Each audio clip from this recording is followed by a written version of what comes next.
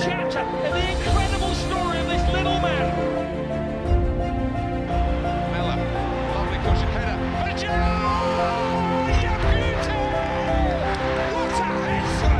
What a hit! So, hello everyone, this is me Hemant, and welcome back to Around the World, a podcast series by All About United and Football.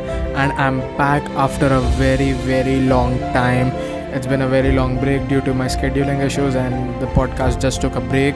But the Around the World series on All About United and Football is back, and on this episode, we take a trip to Amsterdam where we talk about Tottenham Hotspur and the documentary series on Amazon Prime, All or Nothing Tottenham Hotspur, with Oliver, who happens to be a very big Tottenham Hotspur fan.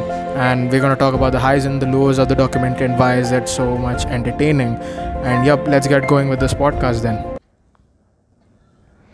So just a little bit of context. If you feel there's a little bit of audio disturbance in the recording, apologies for that. Maybe there might be some microphone issues while the recording was taking place, but hopefully you enjoy the podcast. Alright, so I'm back like after a very long time doing Around the World. I express how happy I am, and hopefully now I won't get any inconsistency, because I hope like I find this consistent run and I can just keep doing on, because the breaks are unavoidable. So anyway, never mind. So I've got Oliver. So how are you doing, mate? Yeah, I'm doing well. Hello, I'm back. Yeah, yeah. Hello, Alimal. If you remember the Dutch podcast that we did. Yeah, that's right. That's very good. Yeah, that was very good. And Oliver obviously is from Amsterdam. We did the Something Dutch podcast very long back, and that was very very good. I enjoyed really. Uh, it was something that I did with you and Strompel, and it was a good laugh, Yeah, and we did enjoy. So how's things going? How's lockdown 2 in Europe apparently and stuff? yeah. Well, yeah. I'm not doing very much. I'm inside a lot, and but yeah, I'm doing online university, so that's okay. That's all. Oh, that's nice to hear. But hope it doesn't get too stressful for you. No, I'm sure it's okay. Yeah. Yeah. How are you S- doing? Yeah. Yeah, I'm good as well. Just stuck with university work and all the busy schedule, due to which the around the world thing got Yeah, so dragged out, and I just couldn't do it. I just couldn't make time for it. So yeah, I'm thankfully back now. So it's all going good. So anyway, let's just go ahead with this. So Oliver, uh, as you know, is a Tottenham Hotspur fan, and yeah, this is our all about. Sorry, not all about. That's my podcast name. This is All or Nothing Tottenham Hotspur's review, because All or Nothing Tottenham Hotspur was a TV series, or maybe let's say online series on Amazon Prime. It's produced by Amazon. It's basically a documentary about the season of Tottenham Hotspur in the 2018-19. Oh, sorry, the 2019-20 season. So it's a very very entertaining documentary, and we're gonna discuss about it because it's got a lot of things to talk about Tottenham Hotspur, and I just can't wait because there's a lot to talk about, and I'm just hoping that I don't forget anything while I do this, because if you remember, I sent you the script of this, and it's just so long. So I hope we cover yeah. everything that's fun about it, and everything that's relevant regarding to this documentary that's so entertaining. So yeah, before we start off, could you just tell us how did you start supporting Tottenham, and how has it been like a Tottenham fan and all of that? Yeah. Well, it was always kind of a bit random. Um, I didn't follow football for a very long time. And then when I was 16, it started interesting me a bit more. I started following the Premier League, but I didn't really have a club I was supporting.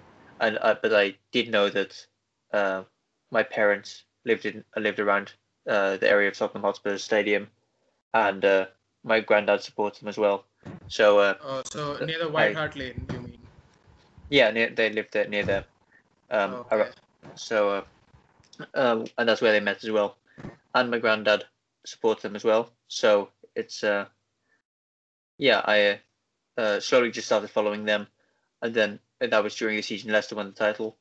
Tottenham came close, but yeah, after following them for 1 or 2 seasons, I really started falling in love with the club, and then Yeah, I think that's quite a good story. I mean, it's great that your granddad actually supported Tottenham because like now if you say like someone's fallen in love in Tottenham, it might be due to what Pochettino did at the club or something like that. But it's great that it's been coming from your granddad's generation, and obviously, as you said, like living near White Hart Lane, a historic stadium, is pretty special life, I believe. So I think yeah, it's quite good that how you got those roots about yeah, supporting. So yeah, yeah. I mean, yeah, it's yeah. Sorry. What were you saying? What were you saying? yeah. I was saying it definitely did help my supporting Tottenham that it fell in the era of Pochettino where we played such good football. So Yeah. yeah, and I really do love Pochettino. I think he's a fantastic manager, and I'm also sad to see him go. Um, Yeah. which uh, which I Yeah. think will come on later. Yeah, we'll come on to that. There's a lot to talk about. So, talking about this, I mean, like, look, we've seen a lot of sporting documentaries. I mean, you obviously got the Sunderland Till I Die series that's there on Netflix. Then you've got All or Nothing Manchester City, which came way before the Tottenham one. Then you have obviously the Borussia Dortmund documentary that's again on Amazon. Then you have I think there's a documentary on Barcelona as well on Netflix, and then the most famous one that I love a lot, Take Us Home Leeds United. It's again on Amazon. So there are a lot of footballing documentaries out there for now as fans for us to watch. But I would say this one, All or Nothing Tottenham Hotspur, is definitely the most entertaining one I've watched in terms of entertainment, because like documentaries or TV shows are just meant for entertainment, and I think in terms of that, I think it absolutely delivered. And I think it's pretty different as well, because if you talk about Sunderland documentary or the Leeds one, I watched both of them. I loved both of them, but as a fan in India, I don't really get to watch Sunderland matches or Leeds United matches when they were in the Championship. And for me, it was a suspense that what all happened in the season. I mean, yeah, I do know the main or major incidents, such as the Spygate incident and the Leeds documentary, or something like that. I've known all that, but I don't know the backstory of a lot of things that happened in the documentary.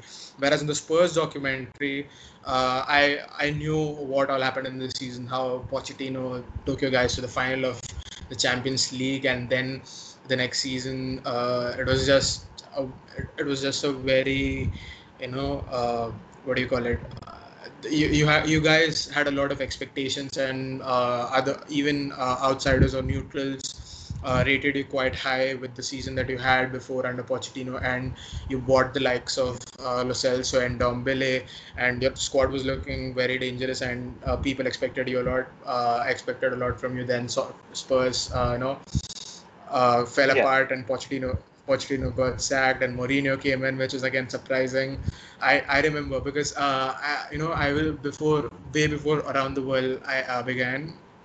I was just doing random Manchester United podcast, and I was doing random football podcasts.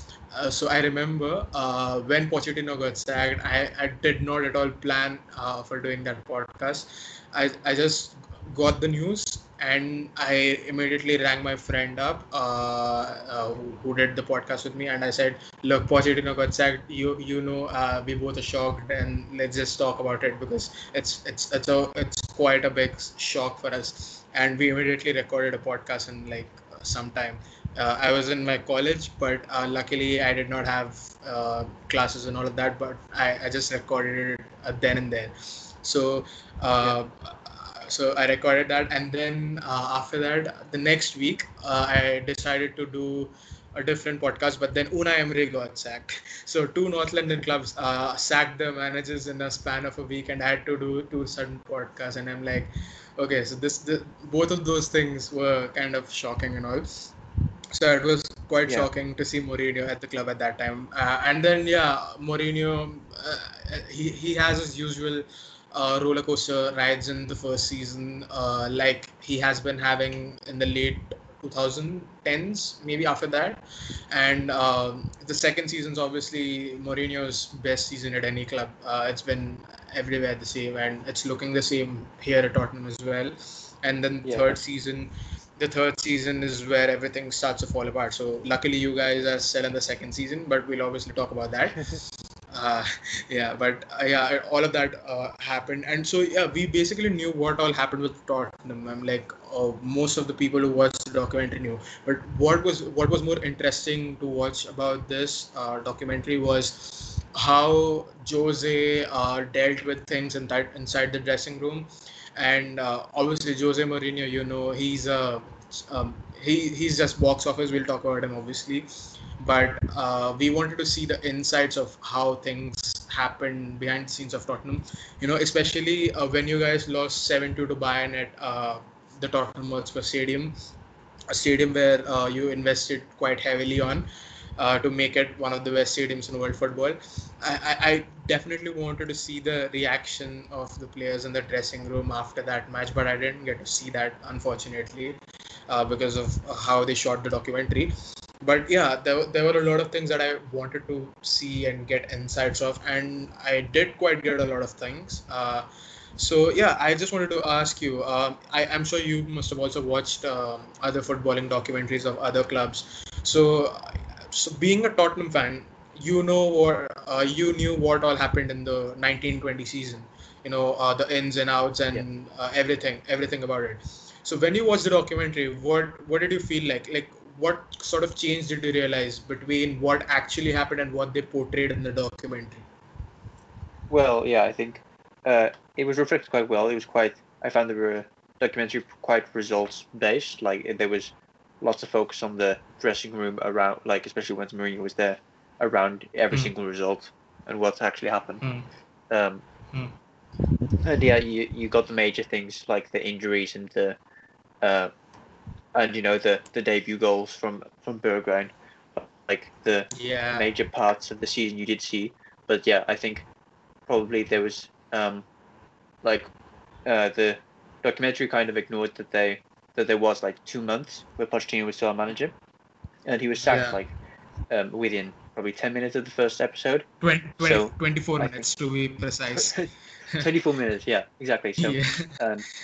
so that would make, I think, most people who didn't follow Tottenham, it would make them probably think he was sacked very quickly. But yeah, in reality, there is a whole Yeah, we'll talk about sequence it. of Yeah. events leading up to that. Yeah, we'll talk about that later. But I think that's probably the biggest difference between what actually happened and how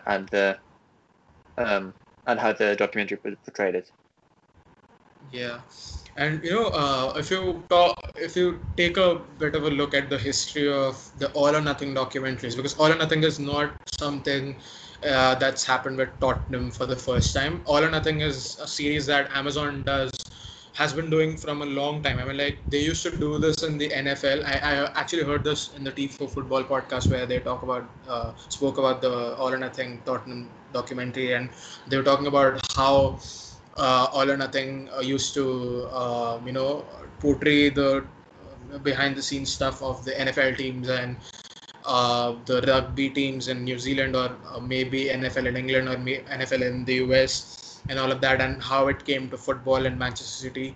So, when you talk about these All or Nothing documentaries, it's basically about giving fans a positive perspective about the players that are involved and the coaching staff that are involved. I mean, I'm sure, I don't know if you are a big fan of Daniel Levy or not, but there are certainly a lot of Tottenham fans who don't quite like Daniel Levy and how he deals things in terms of the transfer window and all of that. And I'm sure there are a lot of players in Tottenham whose attitudes you don't quite like when you sort of see them on social media or maybe on the pitch.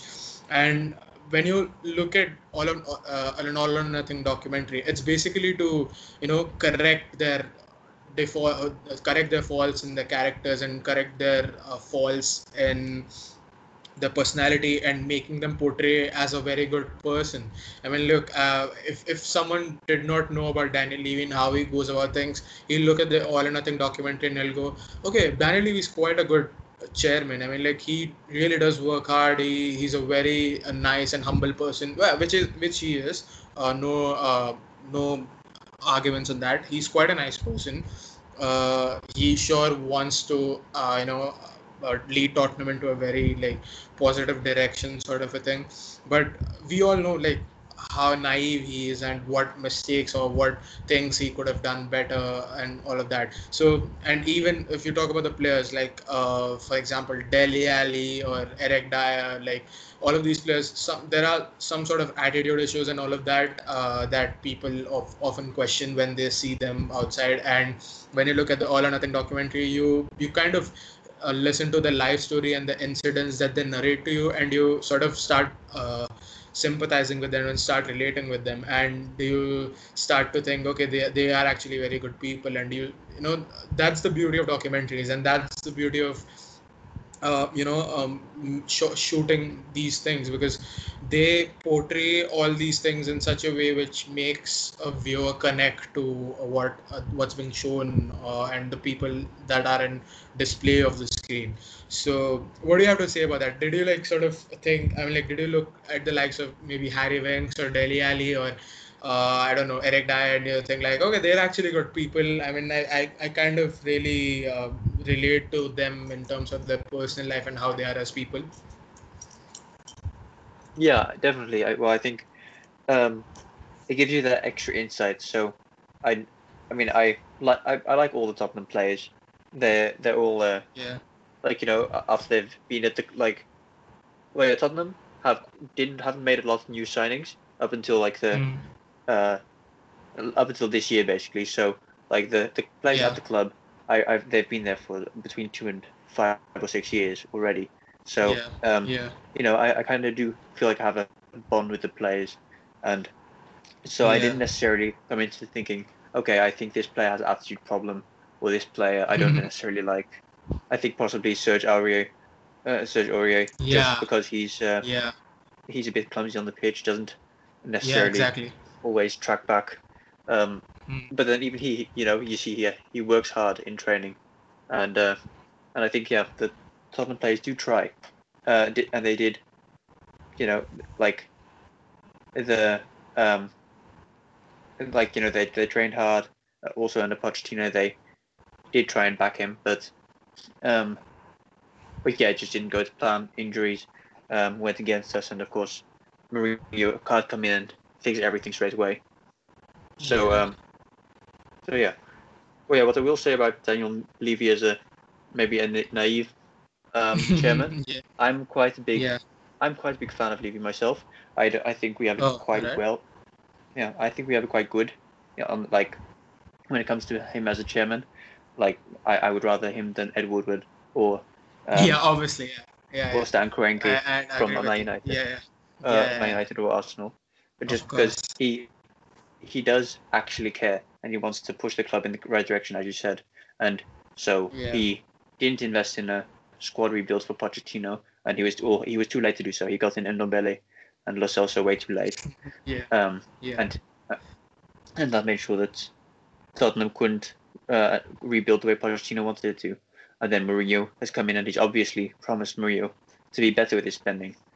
But then on the other hand, he sacrificed Pochettino's squad rebuild for a brand new stadium, brand new training facilities, and he's really brought Tottenham from a solid Premier League club to a club that will challenge for the Premier League every single year. You know, barring a couple of off years that every club has. So I do really like Levy, and I think he's a very smart, a very smart businessman, and Yeah. and as an asset he's really helped Tottenham. Yeah, I do agree with all of that you said. And on the context of Daniel Levy, so in this documentary, a really fun thing came out, and I actually tried this. So I'll narrate this incident, okay? So Daniel Levy in one of the episodes, he says that obviously running Tottenham or Tottenham Hotspur Football Club is one of the most toughest jobs that he's ever done in his life because he's done a lot of businesses, and definitely this is one of the toughest, and he cares about the club. And he said that fans send him emails and he does read every single email. So I'm like, okay, wait, so is this actually real? So I actually went on Twitter and someone had posted this tweet that Daniel Levy actually does read about emails and all that, so you can try and test that. So in that tweet, I just put it in the comments that does anyone know the email of Daniel Levy? And I'll actually reveal this because you can try this after the podcast if you want. So it's basically someone put me the email ID daniel.levy@tottenhamhotspur.co.uk, and I'm like, okay, that probably doesn't sound pretty right, or maybe it's not correct, but who knows? I'll just give it a try. So I just I just put that email address in my email, and I sent him an email that, look, I'm liking the All or Nothing documentary a lot, and I hope you guys will make the season 2 of that as well. So I just wanted to send a time pass email, and I just did that, and for my surprise, I received a reply from the Tottenham Hotspur communications department. I think it was one of the ladies from the communication department who replied to me saying, "Hey there, I am very glad that you're enjoying the Tottenham Hotspur documentary series.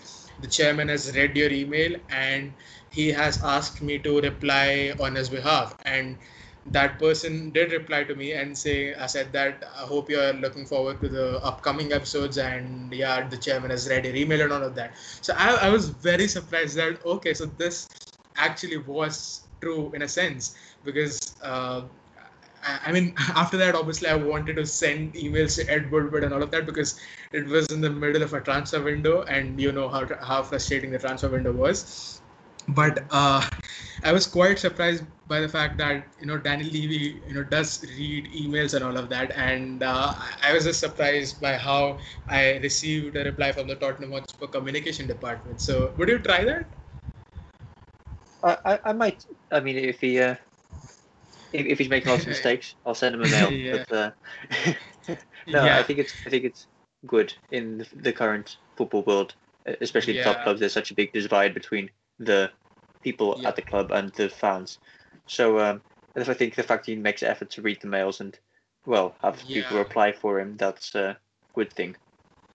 Yeah, you hit the nail on the head there, because when I watch documentaries like the Leeds United one or the Sunderland one, in those documentaries, I saw the owners or the CEOs of the clubs, the chairmen, like whoever the in charge is at the top of the football club at board level, they used to arrange these sort of fan meetings or fan forums or fan discussions, call it whatever you want, and they used to openly discuss about the problems that the club had and how financially the club was struggling. They were very transparent with the fans, and that's what I liked about all the clubs in the lower divisions.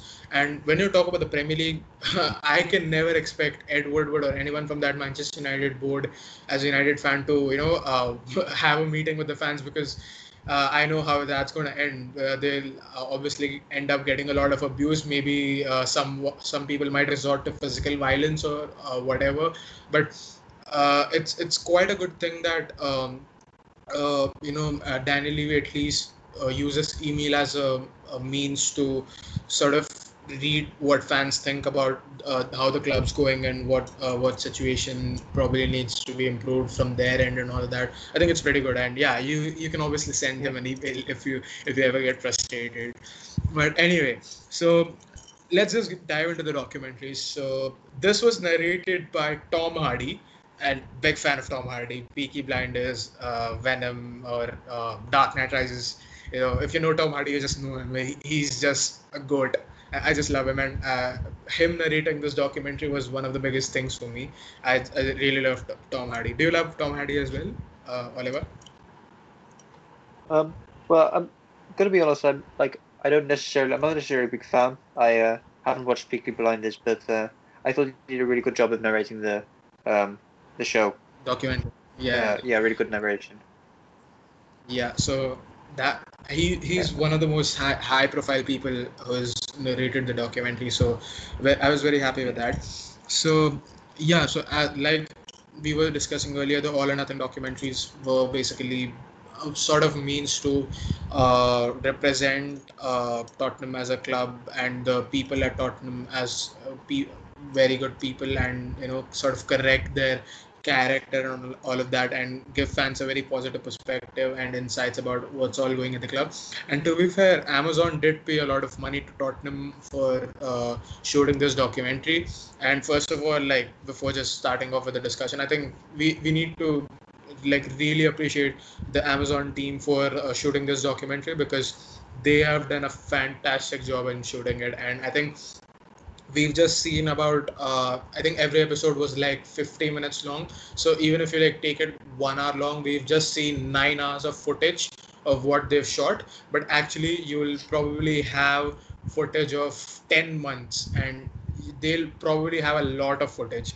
They'll have footage of Jose Mourinho's tactics, a lot of things in the dressing room that they wouldn't want to show. I mean, they were just there day and night with the Tottenham team, home and away, and they've shot so much, and they've put in all the hard work even during the time of the COVID pandemic, and they managed to shoot a brilliant documentary that was so entertaining to watch. So shout out to the Amazon team. They've done a brilliant job. I think it's not an easy job to short documentaries of such kind.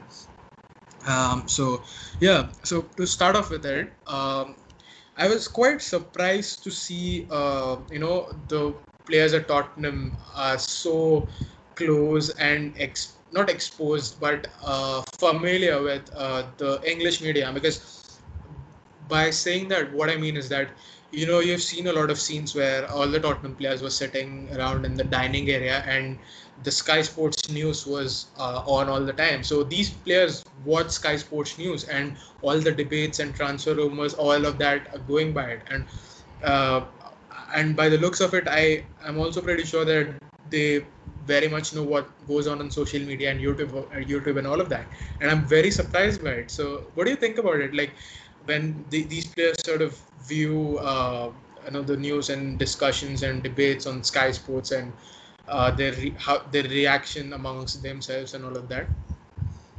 Yeah, I think it's important as a footballer to stay updated. You have to know what the teams are going to look like, that you're going to face. So I think watching high-profile players come through and go to the top clubs, that's an important piece of knowledge for the players. Yeah. I can imagine it would be kind of awkward if a transfer rumor pops up about one of the Tottenham players while they're all watching together. Exactly. That would be a awkward conversation. But no, I think you kind of have to as a footballer, and we're surprised because we're not in the media every day. We aren't on the news every day, and footballers are. But then I guess they're kind of monitoring. I guess whether the media is also telling the truth, because that's the whole thing. The media doesn't always tell the truth about what's going on. Yeah. And I think, when I think about some of the things that go on the platforms such as Sky Sports, for example, you've got Paul Scholes, an ex-Man United legend, if you didn't know, by any chance. He obviously states a lot of times that Harry Kane should be playing for teams like United or City or Real Madrid was his move. And I'm thinking, if Harry Kane actually sat there in dining room and he was listening to that, what must be going through his mind? I mean, it's quite strange to sit there and watching someone talk about you so openly, and it's kind of very weird. What do you think Harry Kane must be thinking when he gets linked to such moves to like United or City, or people talking about him moving to a different club just because of the lack of trophies and all of that. Yeah, I guess he must be wondering why he's being linked to such small clubs. Yeah. No, but uh, he's I mean, I think he's very happy at Spurs. I don't see him leaving anytime soon. So yeah. I guess he's thinking probably the same as any other player. It's like any like pundits saying he should go somewhere else. Should Yeah. I mean that's just rumors. It's just suggestions, I guess. And I think Harry Kane will stick it out at Spurs, and especially if we win a trophy this season, hopefully. Yeah, I think that's looking very likely, and we'll talk about that obviously later. So, Yeah. the first and most important thing that we can't ever manage to skip talking about is Maurizio Pochettino. So, Maurizio Pochettino lasted in this documentary for 24 minutes of the first episode, and to be very honest, I mean, like if you look at it from a football fan perspective, that's quite unfair because Maurizio Pochettino, with all due respect to him and the job, the immense amount of job that he's done at Tottenham Hotspur, he totally changed the face of that football club. And what he did for Tottenham Hotspur is one of the greatest managerial achievements in terms of building a culture and footballing philosophy at a club in modern football history. It's just phenomenal what Mauricio Pochettino did with Tottenham Hotspur, and the fact that he stayed at the club for a good half of a decade and saw a club that he built from a very basic or scratch state and build them to a stature of a top European football club. It's just phenomenal. I mean, like the players that he had when he took charge and the squad that he built when he eventually got the sack is just phenomenal what he did at Tottenham. And he himself saw the transition of playing at the White Hart Lane, the old White Hart Lane, to the Tottenham Hotspur Football Stadium, which now happens to be one of the most beautiful and one of the best football stadiums in world football. So what Pochettino did at Tottenham, I mean, if you look at it from a footballing perspective, I think I definitely thought I should have got a lot more footage about Tottenham, Pochettino, and how he dealt things with players behind the scenes. And to be fair, I would have seen how he reacted to the 7-2 defeat to Bayern Munich in the dressing room with the players. And also under him, you lost 4-0 to 4-0 on penalties, or 4-0. Like you lost to Colchester in the League Cup, and we have one of our friends on the Discord group that we are on, and he's a big Colchester fan. And luckily, it was a very memorable birthday for him because he was in the stadium and he saw Tottenham get knocked out by Colchester.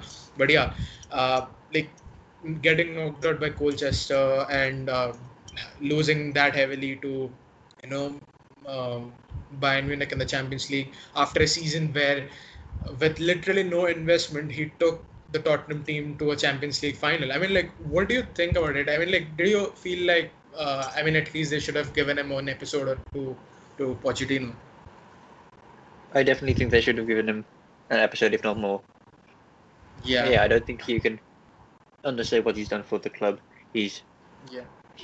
built a whole the difference between us before he came in and us at the Champions League final, like that can't be understated. That's day and night. Yeah. And that's and he's a massive part of that. So Yeah. to see him barely get any credit at all is kind of disappointing. I think that's probably the biggest flaw of the documentary series. And well, yeah, exactly. I would have wanted to see the struggle where he's trying to actually fix Tottenham, because I'm sure he didn't just sit back and let himself get Yeah. sacked. Exactly. I'm sure he Exactly. was trying to fight for his job. And of course, we lost under his reign, we lost 7-2 to Bayern Munich. I was going to bring up the 0-0 with Colchester, and we were knocked out on penalties. And we also lost 3-0 to Brighton. Yeah. So yeah, those are three terrible results. and how do you cope with that? You know, Lloris got broke his elbow. Yeah. He didn't have it easy. Yeah, of course, like Jose is the box office man, and Pochettino Yeah. he's nothing of the sort. He's way more humble and Yeah. quiet. I mean, Um, like even the players had a very good bond with Pochettino. You know, Harry Kane, Eriksen, Dele Alli, yeah, all of Son. yeah, very much so. The, I mean, I think especially Ericsson, Pochettino knew how to get the best out of him. He was a fantastic player with Pochettino there, and he did kind of slow down to this past season, 1920, before he left. But I think he slowed down even more when Mourinho came in. I don't think he was the yeah. right type of player for Mourinho's fast-paced football. So Yeah. I think like Pochettino leaving was probably the final nail in the coffin of Ericsson leaving. Yeah. So yeah, it's a shame. I didn't see more of that. Yeah, and there are people who often disrespect Pochettino by the fact that he hasn't won anything despite doing so much at Tottenham and all. I mean, like for them, I'd say for in life, it's not. And not in life, but in football, it's not always about winning trophy, but it's about the impact that the impact and the change that you have had on a football club and what you've done. I mean, like if I look at the likes of Marcelo Bielsa. I think in Rosario, Argentina, he's a god and he's got a stadium and people just love him and he's a cult figure in that place. And Pochettino was kind of the prodigy of Bielsa, and these sort of people they're not about winning trophies and winning silverware and all of that. They are sort of project managers who uh, make a statement and make an impact in terms of changing the face and culture of a football club, and that's not very oftenly seen in football. I mean, even Diego Maradona, who sadly passed away a few days before we are recording this, rest in peace, because he's one of the greatest players ever Yeah, in footballing history, obviously. Even he's a god in Naples, and people, the way they talk about him is just so uh, alarming. Not alarming, but it's a very good way to listen to them. I mean, like it just gives you goosebumps and it just gives you a very different feel and excitement and happiness about football, because we love football, and like places especially where football is worshipped as a religion, and people are worshipped as religion in that, like Maradonas or Bielsas or all those kind of figures. They it's pretty good and it's pretty impactful, and football is not just about winning trophies and all of that. It's about the impact that you've had and the change that you've made to something. And and the beauty of the documentary is also that, I mean, like it's not about showing a success story, it's about portraying what actually happened in the best way possible. And I think this documentary definitely attempted to show not Pochettino's reign, but Jose Mourinho's first season at Tottenham in the most honest way possible, with the insights that they felt could be included and could be shown to the audience. So I think, yeah, people need to respect Pochettino and what the work he's done. I think it was sad when he got sacked, but I don't know. He could be future Manchester United manager now that Pep Guardiola has got the contract, and wouldn't mind him, but I would be quite scared by the fact that how less of a backing he might get. But that's a totally different topic, and you could do a totally different episode on that. But anyway, not diverting too much. So I think when you look at the fact that why Pochettino got less screen time is because the document writers, I mean, let's be honest, the Amazon deal was signed way before Pochettino was sacked or way before the season even started. So they yeah, never in a million years expected that Pochettino is going to get sacked and Mourinho is going to come in. So they were definitely planning for a documentary where they're going to show Pochettino's insights and all a lot of stuff about Pochettino and how he does things and all of that. And and they would have definitely planned to show more about the players and the dressing room and the staff and all of that. But as soon as Mourinho came in, I'm sure the Amazon team that was shooting the documentary for Tottenham, they might have had a meeting and they would have said, look, Jose Mourinho has the ultimate box office, and the more we give him the star limelight, the more entertaining the documentary is going to be. So they completely changed the game plan of this documentary and how they're going to show it. And they decided to make Jose Mourinho the main man, the star man, and revolve this whole documentary around him and what he did and what he is as a person. And that I think has to be like applauded a lot, because to show and portray Jose Mourinho's absolute self is the most entertaining thing in terms of a documentary that you'll get. And kudos to the Tottenham Hotspur documentary team there.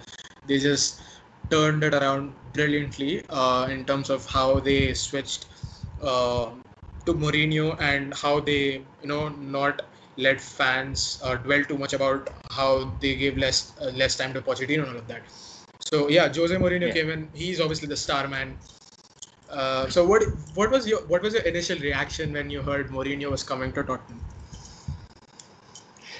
I guess surprise. I was I was very surprised. I heard. Honestly, yeah, obviously, I think it happened so quick as well. Pochettino was gone. 12 hours later, Mourinho was hired. So yeah, I was like, I was reading when Pochettino got sacked, and like who's the front runner, and then it's a couple of reports came out saying Mourinho was going to be the front runner. I was a bit skeptical, and then he did actually get hired. I was slightly hopeful, but I was also kind of dreading this season because Mourinho, he's exactly. bad last managerial experience at Manchester United. 3 years. 3 years. I was very scared. Are we going to get that Mourinho or the Mourinho that did so well for Chelsea and Real Madrid and Inter Milan? But yeah, especially very surprised. I think, and so far I think it's been a pretty positive start for him, especially this season. Yeah. And Jose Mourinho as a person, look, as a manager, I lost my liking for him due to me being a Manchester United fan and how things went in his third season in charge. But even when he got sacked, I wrote a very big post on my social media saying that how I'll always respect him as a person, and how I'll always respect him for taking up the job and trying his best to turning the fortunes around at United. Some things didn't go his way, and some things he could have been helped better by the board. But ultimately, the sack was the right decision. But I'll always respect him as a person. And Jose Mourinho as a person, he is just box office. I mean, if you if you want to take life inspiration, or if you just want to get motivated, the kick up the ass kind of a thing, Mourinho is the man. I mean, he'll motivate you to such a level that you will just go and give your life for them. And he's that sort of a manager, and that was clearly visible in this whole documentary. I still keep using some of the lines that he used in the whole documentary. The good guys, they never win. We need to be a bunch of bad guys. The bad C word that he used, CUN word, that I can't obviously utter here. But the way he shouts and the way he shows aggression, passion towards the players, it's just so entertaining to watch. It's the man's charisma is just amazing, and I think that was obviously the biggest highlight of this documentary. And to be very fair, without Jose Mourinho, this documentary would have probably been a bit boring, I'd say, because there's not really something over the top in terms of the story and all. It was just because of Mourinho's brilliant personality and his brilliant on-screen presence. That's what made the documentary probably a 9 or 9.5 out of a 10 for me. And Mourinho it's all the way Mourinho about it, and I think it's just brilliant how he does things, and it's just a delight to see him in the dressing room and how he talks about things. So yeah, let's move on about things. So uh, obviously Jose Mourinho, when he said that Sissoko has a big influence in the dressing room, and I was surprised because I kind of see Sissoko, and I kind of got surprised that Sissoko, that sort of a man, has a very big influence in the dressing room. What did you think about it when you first heard it from Mourinho?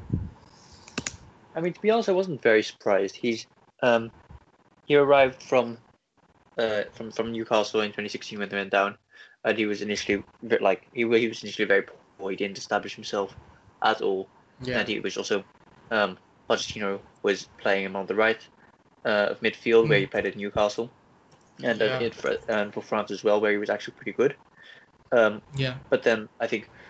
But then I think in his second season, Pochettino tried playing him more centrally, and he's really kind of established himself as a cult hero. Everyone calls Sissoko the GOAT if you're a Tottenham fan. It's yeah, he's a he's really an incredible player. He has great stamina, and yeah, he is a leader and a senior figure among the team. He's I think 31 or something like that, and he yeah, still has lots of stamina. He has lots to give, and he's also proven that he's quite a able Mourinho player this season. Mourinho's yeah. playing him over Harry Winks or Giovanni Lo Celso. Um, so it didn't really surprise me. Like him, Harry Kane, um, Lloris, and probably the centre backs for Vertonghen and Alderweireld. Though they're the most influential people who start most of the games for Yeah. for us. Yeah, it's quite good that we got to know that side of Sissoko for the people who didn't know. So I think yeah, that's pretty good. And uh, and also we saw stuff like tactical footage. We didn't see a lot of tactical footage in the whole documentary. I mean, like if you combine the whole tactical footage of the whole 9 episodes, it would probably be around half an hour or maybe around that, 10 minutes plus or minus. But there was not a lot of tactical footage, and maybe that might be because the staff didn't probably want to show that much of footage, tactical, on the documentary. But we did see a couple of things tactically, like for example, how the game against Olympiacos, that you came back and won at Tottenham Hotspur Stadium, and in that game, Yeah, at halftime, we saw the footage.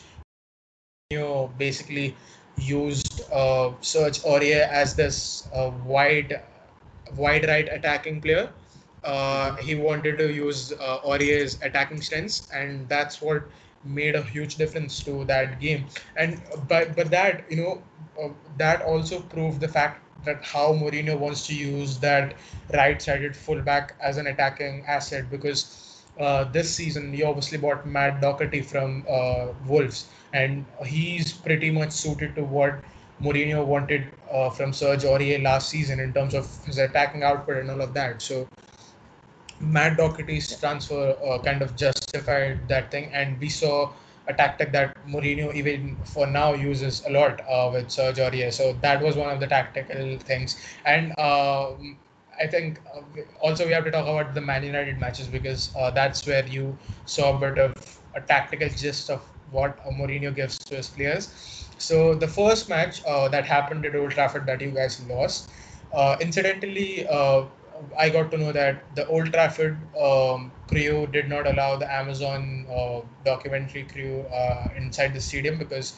they are very strict in terms of uh, dressing room inside information, because they wouldn't want cameras in a dressing room where players talk about some sensitive things like on-field tactics and all of that.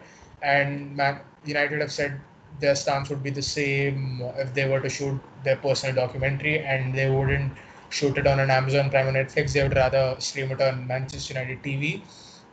But the yeah, United game at Old Trafford, that wasn't pretty much shown. But the away game at the Tottenham Hotspur Stadium, which happened after lockdown, I loved this thing. Mourinho was there at United for 3 years, and some of the things that he said, that Pogba, he will come on, and from a wide right position he'll put in a long ball to Rashford on wide left, and Rashford will be through one on one, so you have to deal with him very well.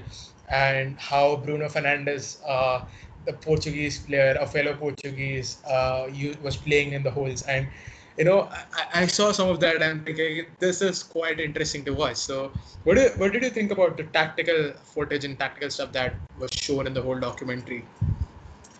Well, yeah, I did find it fascinating. You touched on that when he talked about Pogba coming right, coming right Yeah, to the right, and then springing a pass left. That yeah, literally happened in the game, like minutes after yeah, Pogba came exactly, on, which is exactly, very exactly. impressive. It's good to see like he knows his team still like the Manchester United team, Yeah, and I think it was interesting. And I think that's also what makes him such a great manager. He does his research. He knows how the teams play that he's going to play against. He had a tactical breakdown before the Leipzig game as well, if I remember correctly, yeah, which was again yeah, we did end up losing, but especially the first game um, wasn't domination. It was a very close game. So yeah, I think it does show that Mourinho is very tactically one of the best tactical managers just um, ever in football. Yeah, ever. Yeah, he knows how to see out the game, get at least a draw or get a win. He yeah, and he doesn't play the most flashy football, but he plays very yeah. effective football. Yeah, he's a result-oriented manager, if you want to be precise. So, and also, yeah, and also, I liked how when he got appointed at Tottenham and he was sitting in his chair in the dressing room, and he had Sky Sports playing in front of him on the television, and one of the pundits was saying Mourinho is finished as a top-level manager. This is probably his last big job in the Premier League. He won't. He's finished as a manager. Tottenham are not going to do well. He's going to get the sack and all of that. And Mourinho was like, "F off, man." And I mean, and this season I'm seeing that because Mourinho isn't done as a top level manager, and I never believed that too when he got sacked from United because I knew it was more like the Mourinho. It was more like the Mourinho fever or the dilemma, like the Mourinho, the typical Mourinho thing, the typical Mourinho way, because it always happens. He comes in, he has an okayish first season with ups and downs.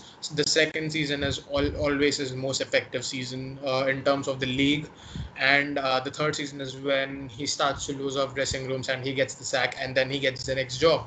That's always been Jose Mourinho as the manager, and he's just 56 years old, and I thought that's going to be the same case at Tottenham, and it did prove to be that. Second season now we're seeing what Mourinho is building. It's quite scary in some respects, but it was always going to be that. And fair play to him, he abused the Sky Sports pundits who doubted him, and it's a credit to his personality, like you were mentioning. He's one of the best tacticians in the history of the game, and he's a result-oriented manager, and he's a manager with a very strong mentality who doesn't like to give up, and he likes to prove his haters wrong and get a revenge over people who have a pop at him and something like that, which we saw again this season at United, where we lost at Old Trafford. So yeah, about that. And I also liked how in his first press conference he talked about how lucky he was to have Scott McTominay at United, because McTominay is an incredibly talented player. I mean, I don't get it. Mourinho, Sir Alex Ferguson, and Ole Gunnar Solskjaer, all these three people like Scott McTominay a lot, and I don't know what Scott McTominay shows to them on the training pitch, but on the football field, in terms of his footballing ability, I haven't seen um, the best sort of McTominay. But I don't know, Mourinho, Sir Alex, and Oli. These three people, they must have seen something in this guy. But that's what again I liked about Mourinho. So yeah, Yeah. he's everywhere in this documentary. So yeah, you have to say something about that. Well, yeah, I think proving his hate's wrong, and I think also he does kind of embrace the fact that people love to hate him. He Yeah, he's a very controversial figure, and he leans into that rather than trying to talk it out and be a nice guy. He's okay with being the villain occasionally, which I think is something this Spurs squad desperately needed. yeah, Yeah, exactly. there was in the big games there was a real lack of bite, and I think you could probably best see that in the Champions League final in 2019. it was, Yeah. we showed great character to get through against Ajax, but then in in the Champions League final, it was just a boring affair. Pochettino, like the penalty, there was a penalty in the first minute which didn't help. That Yeah. gave Liverpool space to just sit back and let us attack. But we showed no grit to press, win the ball back, and move on. And I think if Mourinho had been our manager for the final, if things might have been able to go differently. I don't know. Yeah. Um, Yeah. That's a very valid argument, I would say, because he does give a kick up the ass of the player. So it's quite a relevant argument. yeah. Anyway, Yeah. So so yeah, that's what I have to say about him as a figure in the media. yeah. Yeah. So after that, obviously, we we saw the situation with Christian Eriksen.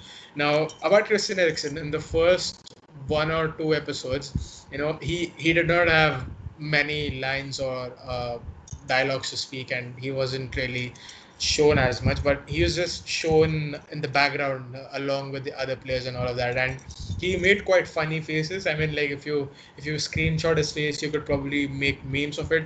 But the Christian Eriksen situation was shown in the documentary, and I would say that the situation that happened behind the scenes was quite different to what it was shown in the documentary. I mean, look, I mean, in the documentary, it was shown in a way that Christian is a player that Mourinho really rated and really liked, and he really wanted to stay at the club and wanted to get the best out of him. And then we saw this weird scene where Daniel Levy, Mourinho, and Ericsson was sitting in Mourinho's office, and they were talking about the Inter Milan transfer, how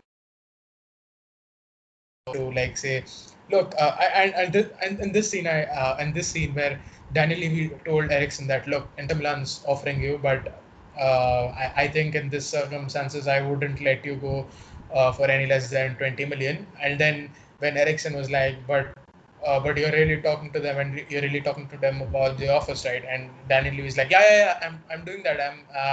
I'll definitely look into the offers, and we'll definitely negotiate, but the price has to be right. And I'm looking at the scene, and I'm like, this sort of looks like a scene where they're conscious that they are being looked by the cameras for the documentary, and they've got to act kind of formal in that. And the Ericsson situation, I think whatever you want, but I think it could have been handled much better, because if you wanted to sell him, like, if you knew that he didn't want to stay at all, like, he probably made up his mind that he wanted to leave.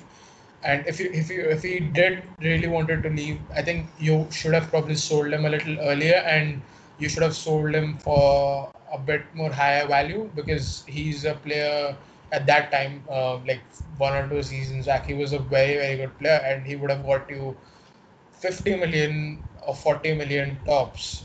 So, like, letting him go for 20 million is, I think, very bad business deal in my opinion. And the way, like, he was not really used well during his last few weeks or months at Tottenham, and the way his whole contract situation was handled was not probably right. And you would probably agree or disagree, that's your opinion, but I'm pretty sure you would think that it could have been handled much better. What do you think about the Christian Eriksen situation? Yeah, well, as you say, I think it definitely should have been handled much better. Tottenham is a Yeah. club, like Livy's a tough negotiator, and as a result, we've seen that Tottenham really struggle to sell players. So, like you remember, so this Ericsson situation is a proof of that. He already said he wanted a new challenge in the summer after the Champions League final. So, I think it would have been smart of Livy to sell him while he's in the last year of his, while he's just entering the last year of his contract. You would have gotten, yeah, 60 million, maybe even for him, because he's such a fantastic Yeah, player. exactly. Yeah. And as you know, but then Levy's really, really does struggle to sell players. Um, Mm. you've seen the same with Danny Rose this season. Yeah, we'll talk about that. Yeah, we'll talk about that. Yeah, all right, yeah, and then Vincent Janssen, the Dutch striker we signed a few years ago.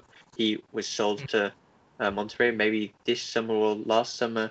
Anyway, he's spent such a long time just playing for the under 23s who are out injured.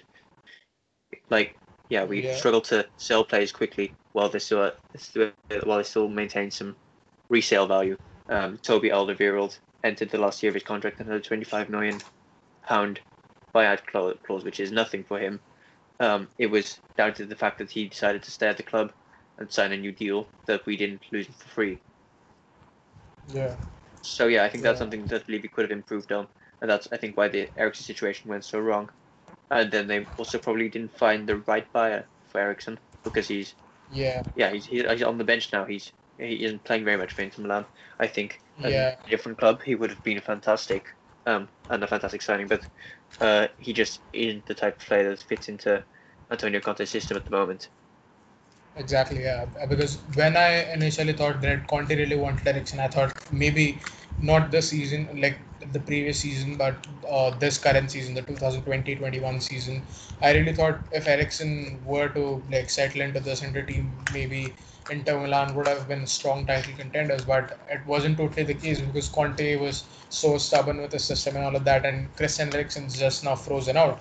And now, sadly, like if you ask for people's opinion on what they think Eriksen's best destination could be, they say Arsenal, and that's that's probably one of the most controversial things to even consider for you as a Tottenham fan, I believe. So it's it's quite not good with the Eriksen situation how it's gone down. So would you really mind if Eriksen went to Arsenal, or what do you think about Oh, that?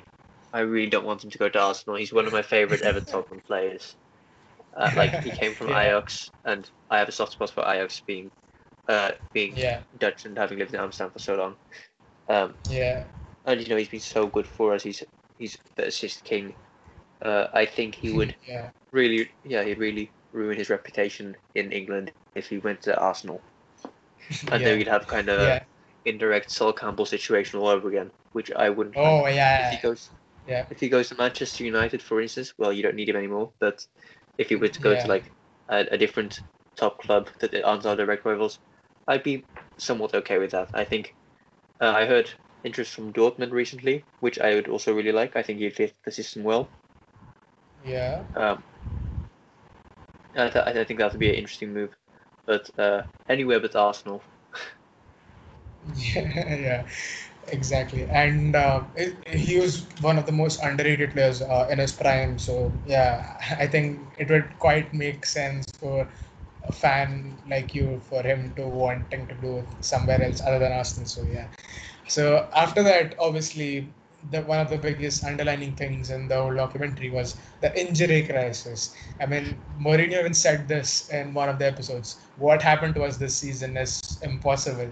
I mean, yeah, in a way that's true because what happened over the course of the whole season is just crazy because the whole world went crazy and it was just a total circus kind of a thing. And Tottenham, especially with injuries, Harry Kane got injured, then Son got injured, and it just started to go downhill all the way. I think even I don't remember if Ben Davis got injured, but the you were just and even Lloris got injured. Yeah, Lloris had that unfortunate Yeah. shoulder injury, which was pretty sad. And you had to play Gazaniga, and credit to Gazaniga, he was fantastic in some of the games. I remember his game at Anfield. He was just unreal in making some of the saves that he was making for you guys. So I think, yeah. Uh, what do you have to tell about the injury crisis and how it was shown in this documentary? Well, yeah. So Tottenham have last couple of seasons especially really struggled with injuries, and I think that Mm, has been reflected quite heavily in the documentary because that's something that Mourinho really um really complained about a lot. I think, and yeah, it was really impossible. I think in January there was a point where Son and Kane were injured, and that went up all the way until um the season stopped due to the COVID crisis. So the fact that the fact that we've had to line up with the front four of Dele Alli, Eric Lamela. I think he was also injured for a while. Lucas Moura and Steven yeah, Bergwijn, who also yeah, struggled with injuries. It's like we had to really we were down to the bare bones, and that's down to lack of investment, but also just unlucky. And crisis came at the right time for us, definitely. Yeah, I Um, think that really helped your injury crisis to solve itself and give Mourinho some options back. yeah, definitely. And yeah, and in defense we also struggled. I think at some point, yeah. So then Tanganga ended up having to play most of our games from January onwards, having only made his debut against Liverpool. So yeah, that's Yeah, yeah. So on the context of Jafet Tanganga, so we'll talk about the next topic later, but let's just get on to Jafet Tanganga. So his debut moment was quite beautifully portrayed. I mean, I think he's Tottenham lad. Jose Mourinho initially struggled to pronounce his name, and that was quite funny to pronounce Tanganga. And then he gave him his debut. He put faith and trust in the lad, and he just absolutely fired him up. And he went against Liverpool at the Tottenham Hotspur Stadium, and he really made a very impressive debut. And I yeah. think the portrayal of his debut scene, I think it was quite brilliantly shown. What do you have to think about that? Say about that? Oh, I definitely agree. I think his debut against Liverpool is still probably his best game to date for Tottenham. Yeah, Maybe except for I think it was a game against Middlesbrough in the FA Cup that we ended up winning, where he was also fantastic. But yeah, he made a couple of last-ditch blocks and clearances. He kept Liverpool's front line yeah. quiet, which isn't an easy feat. And then I think it was just the one, yeah, it was just the one goal that we conceded, which was partly down to him, but I think not much he could have done about it. Um, Yeah. but yeah, then since then he's been I think he's a fantastic player, but since then he has definitely been overplayed due to injuries. He, as a young player, you want to be phased in slowly. You want to uh, slowly have a chance to impress. But he ended up starting most of our Premier League games for Yeah. for a couple of months, and he's had he had a couple of really bad performances, also in the Champions League against Leipzig, which is understandable, right? He's a young Young player who player. Yeah. gets thrown He'll in have. against Timo He'll have. Werner. Yeah. Yeah. So Exactly. And Sabitzer and Poulsen, they were all in good form that season. So I think, yeah, it's quite unfair. yeah, but anyway, yeah. So he's been injured basically since then. He's had a really big injury, but he's slowly coming back. Uh, I think he made his return.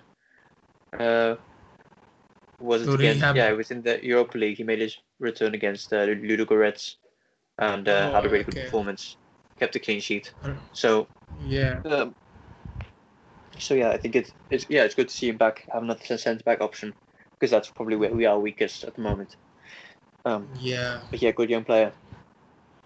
Yeah. And like at centre back, talking about that, I mean Eric Dyer, who was a midfielder that when Mourinho was at United, he quite fancied him for the defensive midfield role. And when he came at Tottenham, I was like, Eric Dyer would would actually just love Jose Mourinho because Mourinho loves Dyer and Dyer would love Mourinho. And I think Mourinho will play him a lot in midfield. But eventually, like the start of Eric Dyer under Mourinho did not go quite well, and even he got dropped out and he got subbed at I think half an hour or half time against Olympiacos in that Champions League game, Yeah, and then now he's your one of your starting centre backs, and he's in a way made a revival of his Tottenham career. So I think, yeah, Eric Dyer. What do you have to say about Dyer's transition from that midfield position where he was really struggling when Mourinho came into becoming your starting centre back now? yeah. Well, I've always thought he's better as a centre back. He got played in the midfield quite a lot under Pochettino, and also at the start under Mourinho. But he's just not mobile enough. He makes Yeah. dumb mistakes, and he's like with I think Mourinho kind of expected him to fill the role that Højbjerg's done for us this season, to just clean up everything and be a physical presence. But Mm. he's just not agile enough to do that. So to shift him back, like I remember in 2016-17, the season we got the closest to the Premier League title we ever have, and that was probably the best football we played under Pochettino. Eric Dyer Mm. was the middle centre back of the back three, and he was fantastic Yeah. there. He was really very good. So I think to see him kind of develop into a left-sided centre back He's struck a great partnership with Alderweireld and Sanchez in the past few games this season, and I would argue he's been our most consistent centre back so far this season, which is great to see. Yeah, and in that midfield, obviously, we saw another very beautiful story, which is of Harry Winks, a Tottenham academy lad who got promoted under Pochettino and under Mourinho. I think there was a game where Mourinho gave him the captain's armband, and it was a very proud moment for him, and it was quite beautifully portrayed in the documentary. And obviously, you saw the good side of him, how he went to orphanage homes in London and spoke to elderly people in old age homes, and how brilliantly he interacted with them, played games with them, and was quite jovial with them. And then he obviously got his moment of captaincy for Tottenham and all of that. So, what do you have to make about Harry Winks' development as a midfielder at Tottenham and his game where he got the captain's armband and how it's shown in the documentary? Yeah, well, he is a good academy player. He came through, I think, 17-18 under Pochettino. He scored a couple of really important goals for us, a last-minute winner, and a part of a good comeback win against West Ham. So, yeah, he's had a good impact on the team. He has been criticised before for being a sideways passer, kind of just in the team to make up the numbers in an injury crisis, which, especially at the start of his career, I'd agree with. He struggled to progress the ball, but then he's completely turned it around recently. While he's developed, he's turned into a way more progressive passer and dribbler. He's he's very good at getting just between the midfield line and passing ahead. So I'd say he's a very positive. He always has a very positive contribution when he's a part of the Spurs team, and he makes up for his lack of physicality by being very aggressive in trying to win the ball back and move the ball forward and keep the ball going. And he's also he is a positive influence in the changing room. He, being an academy player, he knows what it means to play for Tottenham, and kind of like Harry Kane, he's very vocal, and he definitely deserves the captain's armband. Yeah, and I remember about Harry Winks how in the 17-18 season, like you mentioned, when you guys played as United at Old Trafford, I remember Pochettino made a quite bold move to play him and like the defensive midfielder in that game, and I was quite surprised that a young 18-19-year-old English lad coming to Old Trafford and absolutely dictating the game for Tottenham, and I was like, wow, this is quite brave, and this kid is quite a good player. So yeah, I'd agree with you. He's probably had a very good progress. He was obviously troubled by injuries, but he's made up for that quite well. So yeah. After that, obviously, the main one of the biggest talking points of the documentary that I think a lot of people had discussions and debates about. So as you know, we talked about Jaffa Tanganga playing a lot of games, and I remember him playing a lot of games at left back, like a centre back, doing a makeshift job at left back because you had problems. But Danny Rose, this is where we'll talk about it. Yeah. So Danny Rose was apparently fit enough, and so there was this scene in the documentary where Danny Rose goes into Jose Mourinho's dressing room office, and he absolutely fumes and goes at Jose Mourinho that I've recently noticed that you haven't been playing me in the team. I mean, what have I done to not deserve my chance? The other players have been equally terrible, so I deserve my chance. I want to know why. What have they done that I haven't done to not give me a chance and all of that. And he just absolutely went in on Mourinho, and he was actually quite right, because I remember your backline wasn't doing quite well, was conceding a lot of goals, and Danny Rose, I think he played against Liverpool at left back, and after that I don't really remember him playing that much a lot. And it was quite relevant how he asked Mourinho that why wasn't he getting chances ahead of Tanganga or Davis or the other underperforming players that this Spurs team had. And Mourinho's reply was obviously not satisfactory. And then Danny Rose just went off and went like, okay, I'm going to talk to Daniel Levy. And he just went off and he sorted his move for Newcastle. And is he still at Tottenham or where is he, Danny Rose, right now? Yeah, he's at Tottenham. He plays for the under 23s now. He's not named in our Premier League squad. So Shit.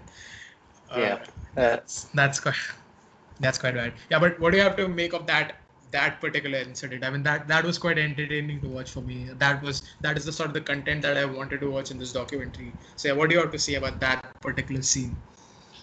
well, I'm hardly surprised by it, if I'm honest. I think Danny Rose has always spoken out how he's not always been happy at Tottenham, and he's had a couple of really tough injuries, and really long injuries. I think it was in 16-17 he started the season really well, one of the best left backs in the league. And then, Kyle Walker and Danny Rose, one of the best fullback pairings in the league. Yeah, and then he got injured for maybe even more than a year. It was, and he's never been the same since, honestly. And yeah, I do think it's fair to say for him to ask, what he's done to not even deserve a chance. But then again, I guess Mourinho just didn't rate him. Danny Rose has always been a very outspoken figure. He's always been very honest and blunt to the media about what he wants to do. He's always spoken about wanting to move on after his contract ends and to go back up north. So it's not surprising to see him actually walk to Mourinho and say, "Hey, I want more game time." And I think it's a shame Mourinho can't give it to him, but then we've kind of signed his replacement in Sergio Reguilon. Yeah, that's a very good signing. Yeah, I think that's a fantastic signing. And unfortunately for Danny Rose, I just think he's not at the top of his game anymore, and he'll do well to move on, hopefully in January, and otherwise in the summer. His contract expires, so then he'll move on probably to the Championship or somewhere else, maybe a lower Premier League club. Yeah. And I think you're quite right, because he was one of the best fullbacks in the league, and like he obviously was pretty right to ask Mourinho why he didn't get the game time, and that was an entertaining instance. So I think that was quite good. Apart from that, there's this thing that I noticed in the documentary. So if you noticed, there were instances where Mourinho was giving a team talk or the tactical talk to the whole team in the conference room, and I think it was after the game against Chelsea, or I think it was one of the games that you're drawn or lost against one of the mid-table or the lower half teams at home. And Mourinho, after that game, he showed the footage of the game, and he went like, Dele Alli is not tracking back, which is why your centre backs got into trouble, and we end up conceding the goal. So there were instances where like Mourinho individually addresses one or two players like Dele Alli or maybe Eric Dyer or players like that. He individually addressed some of the players for the mistakes that they committed that led to goals. And I'm thinking, look, this documentary is not just for us to watch. Even the players can watch this documentary, the Tottenham players. And now, if Dele Alli, at the time of recording of the documentary, he wouldn't know what scenes would be shown in the documentary and what scenes wouldn't be shown. But definitely, after looking at the documentary, and he'd go like, hang on a minute, we've conceded a lot of goals this season, and I'm pretty sure Mourinho would have pointed out at individuals for not doing well enough to stop avoiding conceding that goal. And yet, despite that, only his mistake gets underlined in the whole documentary, which portrays him in a bad way. So I think that is one of the drawbacks of the documentary. I think that has been there, because Dele Alli can look at that and he can go like, they've just shown when Mourinho has blamed me for my mistakes in the goal. And even if you remember, when Jose came in, he was telling to one of his trainers how Dele Alli is good as a player, but he is not a good training player. I mean, like, he doesn't train well. because Mourinho has always been a manager who believes in training and what he sees on the training pitch. Like if a player does well on the training pitch, he'll just give him the game time, and if he's not satisfied, he'll just drop him and not give him game time. And that's pretty much evident in what we're seeing with Dele Alli this season. I've hardly seen him play. So yeah, what do you have to say about that? Because I'm sure there were a lot of players who Mourinho would have blamed, but individualistically, do you think it's quite unfair to like just portray one or two players in the whole documentary? Well, I mean, I don't think it's fair to portray one or two, but I think it's Yeah, understandable. You don't have yeah, unlimited run time, so you have to. And if you want to yeah, show that he's exactly. making players accountable, which I think they should show because that's an important part of being a football manager.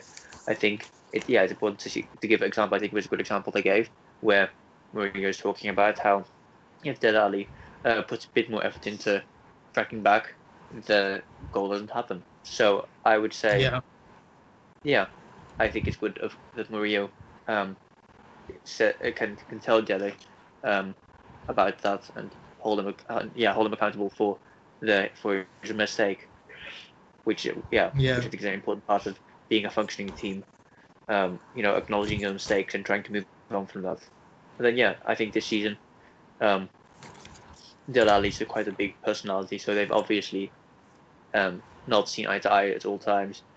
So I hope he'll come back. I really like him. I think he's a great player, but probably Mourinho's gonna expect a better attitude from him in training. And when we're talking about the mistakes, he's just coming off a very good performance again in the Europa League last week. So I hope we'll see the best side of him a bit more this season. yeah, yeah, yeah, surely.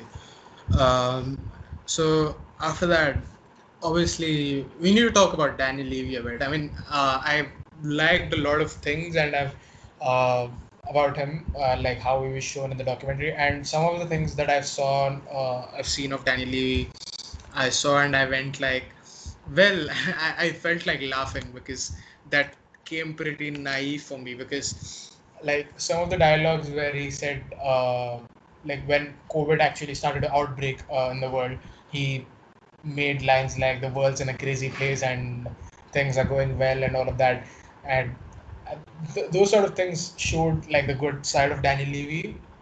But there were certain instances, like I mentioned earlier about the Christian Eriksen contract handling situation, and the Ndombele situation, which we'll talk about next after this.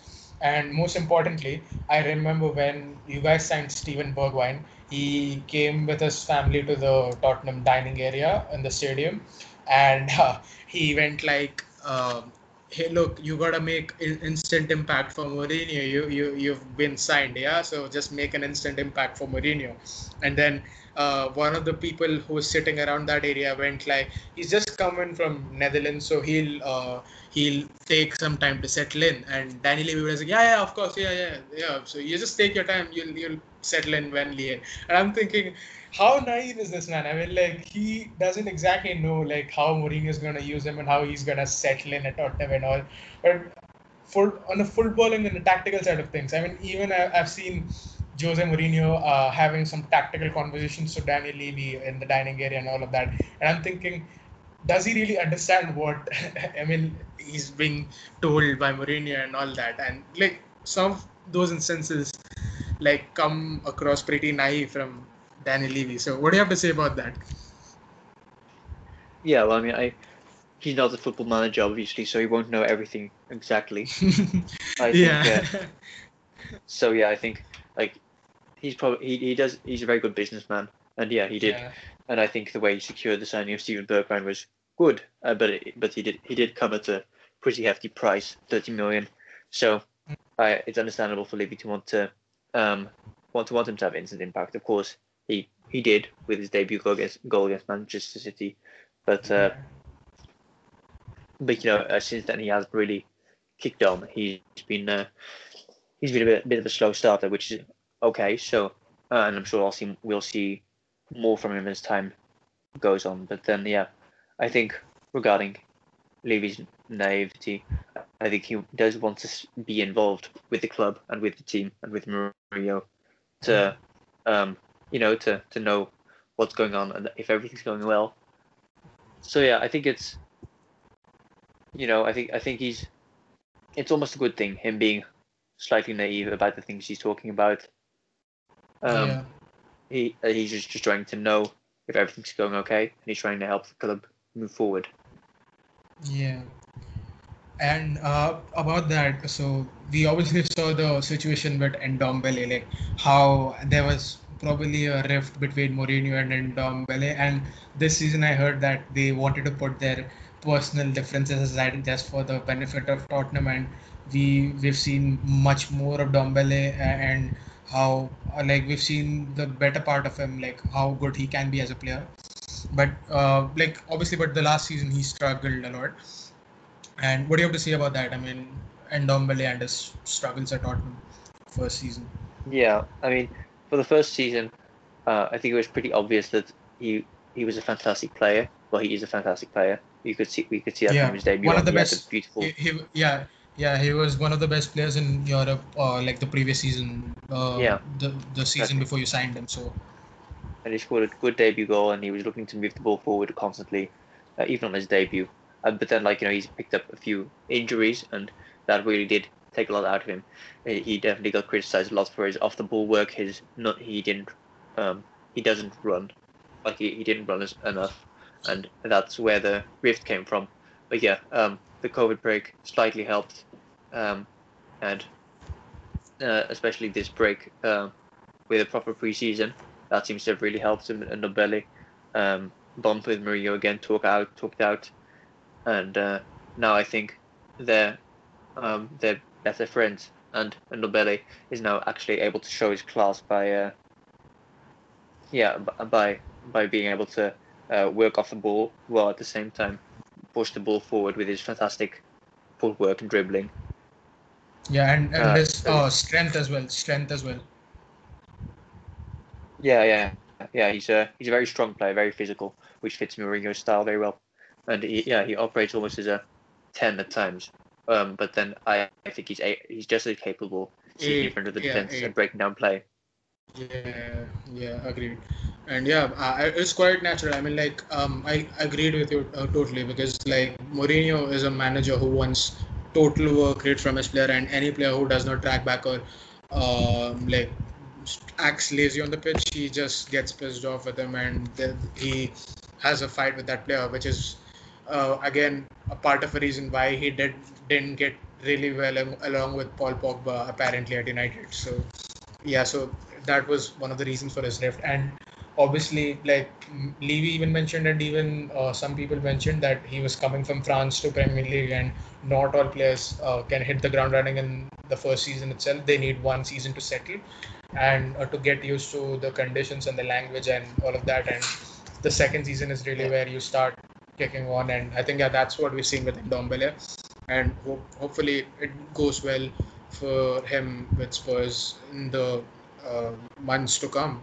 So yeah, and so the next thing that obviously the documentary really showed well about was those few key moments of the season that you really had a good time in. Like for example, the game against Manchester City. I mean, that game was given some monumental importance in the documentary.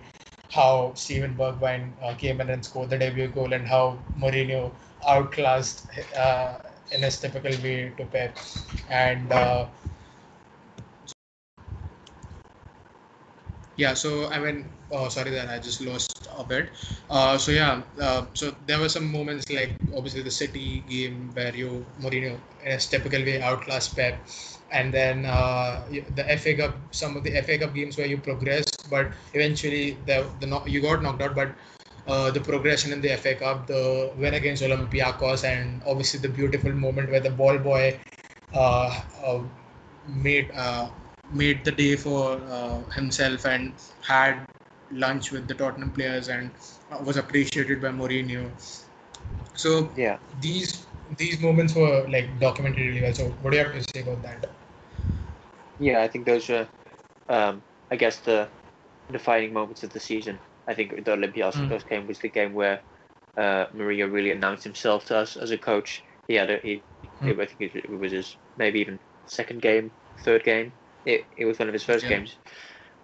And then it was a good comeback win, and Mourinho showed his desire to win and his his decision making prowess by taking off Eric Dyer after 30 minutes for Christian Eriksen, who did change the game very positively. You touched on that already. And then the Man City game, it wasn't necessarily a defining moment in the season in that it helped us move up the table. It was still a fantastic win. Highlighted very well. Yeah, it was a fantastic win. I think one of our only wins against the against the big teams. Yeah. So I think that's an important game to document well in such a poor season. Good to have a debut goal in that game, and Ndombele had a good game as well when he came off the bench. It was that was one of the best days to be a Tottenham fan in that season. Yeah, quite good that. So after that, obviously, this documentary was probably one of the first documentaries which actually showed and released at the time after the impact of the coronavirus across the world. And to be fair, I think the way they documented the impact of the virus and the actual scenes inside Tottenham's training complex was actually very, very good, because they showed it quite naturally, when you guys played Leipzig and then you guys came back and you guys were probably expecting to play West Ham, or no, not West Ham. You guys were probably going to play us or West Ham. I don't remember exactly, but you guys were waiting for that game to happen. You went for training, and suddenly there's this news that there's going to be national lockdown, football's going to be suspended, and it's going to be people at homes. And Daniel Levy then held a financial meeting to see how he can settle up the finances of the staff who won't be able to work and come during the coronavirus lockdown time. And it was all so brilliantly documented. I mean, it was very disheartening to see how some of the people got affected by this virus. But I think you guys even gave your stadium for the NHS to treat COVID patients and to help the healthcare and health services. So I think that was a very good thing. So what did you think about the way this documentary showed the first real impact and the behind the scenes stuff about the COVID outbreak and the impact that it had? The video where Mourinho took the video call trainings of the players and all of that. What did you think about it? Yeah, I think they did it very well. They showed the important talking points about the COVID, about the pandemic. They were talking about whether the season should be scrapped. They were talking about where the fans come in the stadium and the economic impact of COVID would have. And, well, rightly so. I think Levy, in a press conference, has reported that whereas in 2019 they had £80 million profit approximately, they now have losses of around £60 million in 2020. So it was a big factor, this economically. I think they did portray well, and I also liked the scenes where they showed the home workouts and how the players were trying to stay fit and keep together, keep cool with each other, so that they could come back and and end the season strongly. Yeah, I think it was quite brilliantly shown, and obviously after that the restart was very, very significant, because it was a restart where you had to play games behind the closed doors, and Daniel Levy was certainly against the idea of playing games behind the closed doors, because one, that would, in theory, it would obviously mean a loss of revenue because of lack of fans in the stadium. And you would obviously have to pay up this wages for the staff and all the people who help in arranging the football match and all of that. And on the other hand, the home advantage is completely lost because the fans obviously provide a sense of atmosphere. A lot of other managers have also mentioned about that, and even Danny Levy was quite much in agreement with that. That the fans create an atmosphere, and that's just lost with the COVID, because of COVID.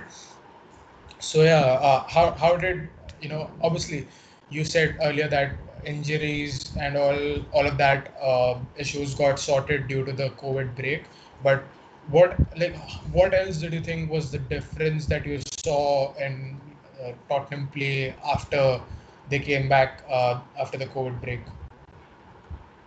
Well, yeah, I think, yeah, especially injuries, you saw people coming back, and yeah, we looked like a more functional team after the break. But um, yeah, also it was behind closed doors, which was tough. I think, especially the home games, we had less of an edge, and um, but yeah, I think it was especially just better from a football perspective after the break. Harry Kane was back from injury, and and you could already see that he was close to back to full fitness. He had a couple of really good performances against Leicester, for instance, where he scored a brace, a couple of really good goals. He Yeah, scored against Newcastle as well, and you could kind of see that he was returning to full fitness, and he's shown that this season as well that he's back and he's better than ever. And yeah, uh, so yeah, the football was better. There were a couple of poor results still um, that I think have been characteristic of Tottenham over the past few years, even under Pochettino, where they just yeah, mentally collapse in some games. Against Sheffield United, for instance, when we lost 3-1, yeah. a very deserved loss as well. It was yeah, it Yeah, was and obviously there just was there was this game against West Ham where this meme got viral where he said up up pee up up," and then he was like, yeah, and he was like, if you don't win this game, then forget about top four, it's gone and all that. yeah, yeah. Well, yeah, we didn't get top four, but yeah, that um yeah, I think Mourinho's slowly starting to um work the mentality into place that just moaning about a result isn't enough. And especially, yeah, that's one of his big issues with Dele Alli, being that Dele Alli's very vocal about what's going wrong and why it's the same every time. Um, but yeah, it's about it's an attitude thing that Dele Alli also has to fix. He has to, um, he has to accept that, it can be tough, but he Yeah, has to also try and make the change himself. So yeah, in that regard, I think Mourinho's worked his um worked his mentality into the team also during the COVID break, pushing the yeah, squad forward. yeah. That was quite important in my opinion. And yeah, I think so. The documentary as a whole was absolutely entertaining, and it covered every aspect of it. And the thing that I loved the most about the documentary, I think it was the perfect ending line made by Jose Mourinho to end the documentary, was when he said that this season was a very crazy season and one of the toughest seasons I've ever had in my managerial career, and I never expected that I will be celebrating finishing sixth in the league. And I was Yeah, laughing and clapping, and I was just really, really enjoying that moment when he said that in the documentary. And obviously, the last episode was very good. You guys, at least like you guys got European football, and there was this nice farewell to Jan Vertonghen with a lunch with all the staff members, and Daniel Levy gave a very good speech, and there was all of that. So yeah, the documentary quite ended really, really well. So what do you to summarize the documentary? What do you would want to say about it? yeah, I thought it was really interesting. I never imagined that I'd be able to have such a good look at what happens at Tottenham behind the scenes.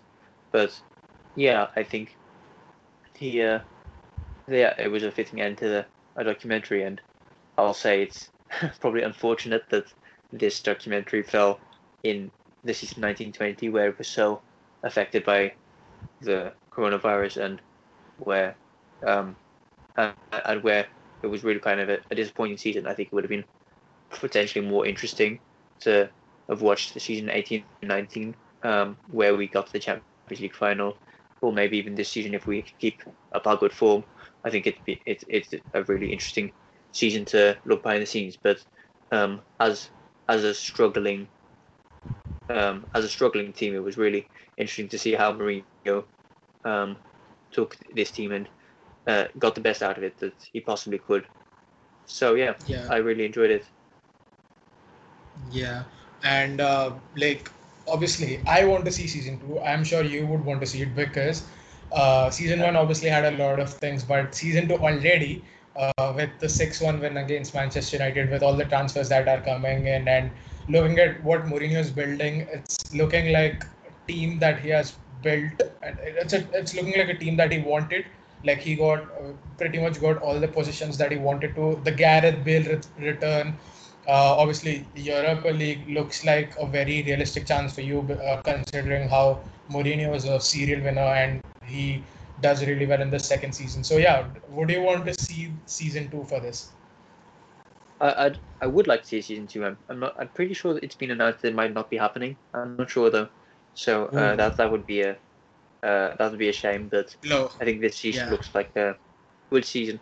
I mean, it would be a great contrast if we could have one season of Mourinho coming in and struggling, and then the second season him lifting us to the top, winning everything in sight, which obviously is going to happen this season, right? No.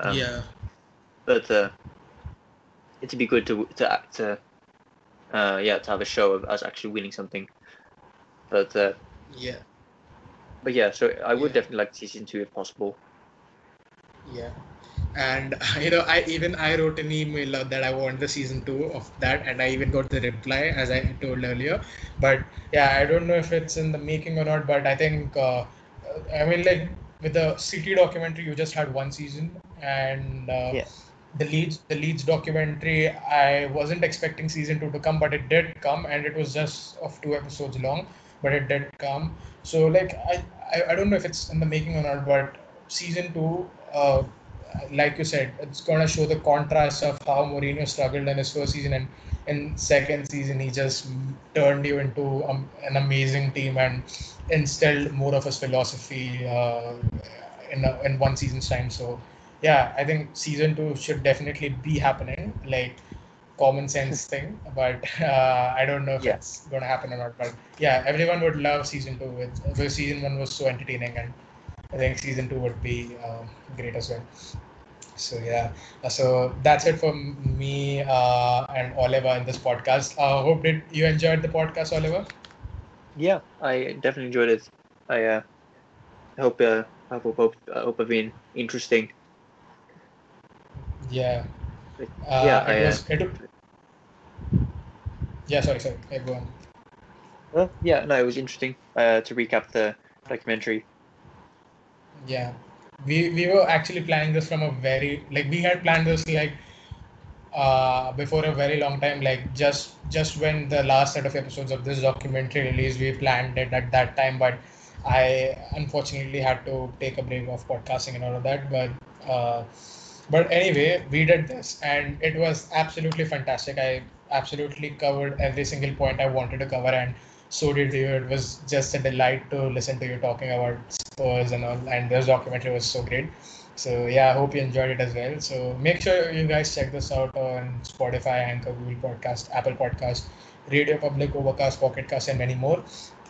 And FYI, I have begun my sports-centric podcast, which is known as the D Sport Global Podcast. And the first two podcasts that I've done are on cricket, the Indian Premier League. We did the review of the 2020 Indian Premier League season, and we did it in two parts. So make sure you check that out on Spotify, Anchor, Breaker, Radio Public, and Castbox. It's out on them. So make sure you check that out, and make sure you check out All About United in Football and Around the World, the series that I resumed and I am still keeping alive after so long. So yeah, I came back to Netherlands, Amsterdam. I love Amsterdam. I forgot it to mention last time. I love the Amsterdam Music Festival a lot. I hope I can go there somewhere. And I also love Netherlands for the fact that Your country has got some really good DJs.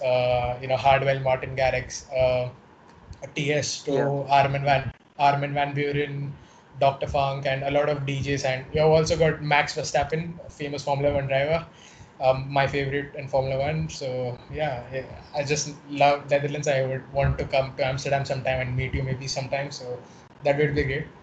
So would you Yeah, that would recommend be that good. trip? Yeah. Yeah, Netherlands is a good place to be. Yeah, exactly. Amsterdam, great place to be. So hope we can meet that. So yeah, so that's it from us from this podcast. Hope you enjoyed it. Just listen to them on all platforms. Check out D Sport Global.